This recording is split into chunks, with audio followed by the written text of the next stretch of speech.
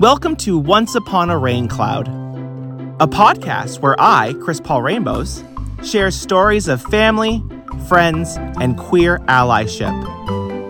And now for today's story. So the comment says, I know you are they, them, but does being called ma'am, she have the same effect as sir, he? Thank you for this question. So let's start with what a pronoun is. A pronoun is a word to replace a noun. So my name is Chris, but you could say you, we, I could say I, and those are all pronouns. She, her, he, him, they, them, those are all pronouns too. And those are the pronouns that we get to pick individually, whatever works for us best. I have chosen they, them as my pronouns. So you wouldn't say that I am a they, them. You would say Chris uses they, them pronouns. We don't assume what someone's pronouns are, because it's so personal to every single person. Trans or cis people. Someone who identifies as a woman might not want she, her pronouns. And that's all a social construct. What we deem male pronouns or female pronouns or gender neutral pronouns, that is a social construct that we have created. Words are a social construct, right? So for me personally, I don't like words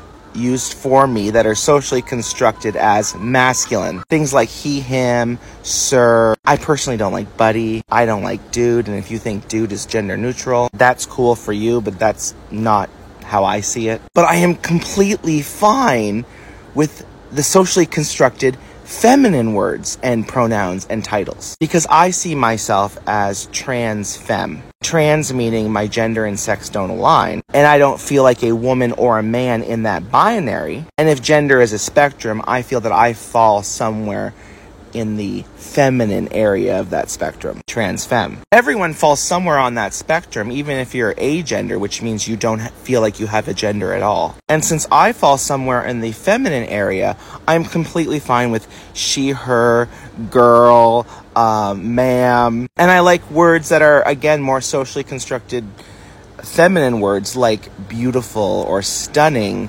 where I wouldn't want to be called handsome. Not that I get called handsome every single day.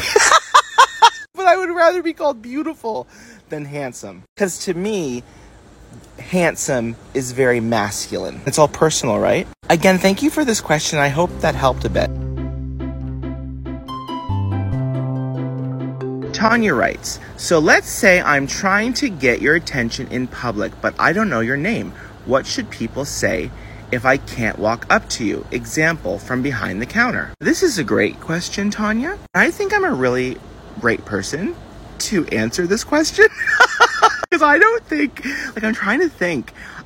I've ever used like sir or ma'am, other than when I was in school and I was told to say that by the people teaching me. And I know there's places where calling someone sir or ma'am is a sign of respect. I personally see it as a sign of disrespect, because you don't know if that person is a sir or ma'am until they tell you. So what I do is use volume and tone. In the nicest way possible, I direct my voice towards the person. Excuse me, would you be able to help me? That was me looking over the counter.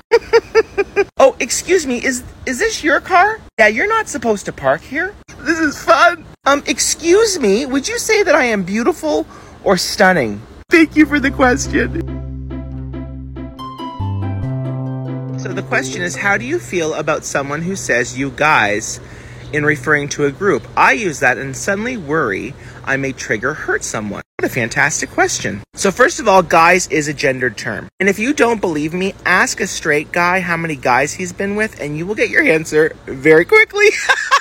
I think the more important part is the end of this question. I don't want to hurt someone. That's empathy. That is human nature most of the time, not to want to hurt someone. It's a very good quality to have. But I think that when we focus on that part too much, we miss a lot. When we are caught up in the hurting of an individual in these types of situations, we tend to make that about us, how we're going to feel about it, when it's not about us. And it can also stop us from making progress, right? If you're unsure of what to do in situations and you're afraid that you're going to hurt someone if you pick the wrong thing, it's going to stop you from growing as a person. I see it every day in my comment sections.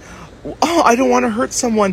What if I say the wrong thing? What if the person gets mad at me? What if they do? Learn from it and grow and don't do it the next time. But I've learned to flip the script on this. So instead of being worried about hurting one person, think about how you can make everyone feel like they belong. I'm a public speaker and I've spoken to thousands of people. I never think about offending one person in the audience. I go on stage and I think, how do I make everyone in the audience feel like they're supposed to be there and that they're welcome and they belong? And that really changes my outlook from how do I cater to one person, which divides me from them, right? That's a separation. But when I think the other way about how do I make everyone feel like they belong, I'm part of that too. And that's your answer. It's everyone. Hey everyone, how's it going today? Pretty simple. Thank you for the question.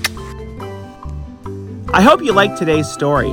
If you did, give me a follow on TikTok or Facebook or Instagram, all under Chris Paul Rainbows. And don't forget, you are never too old for story time.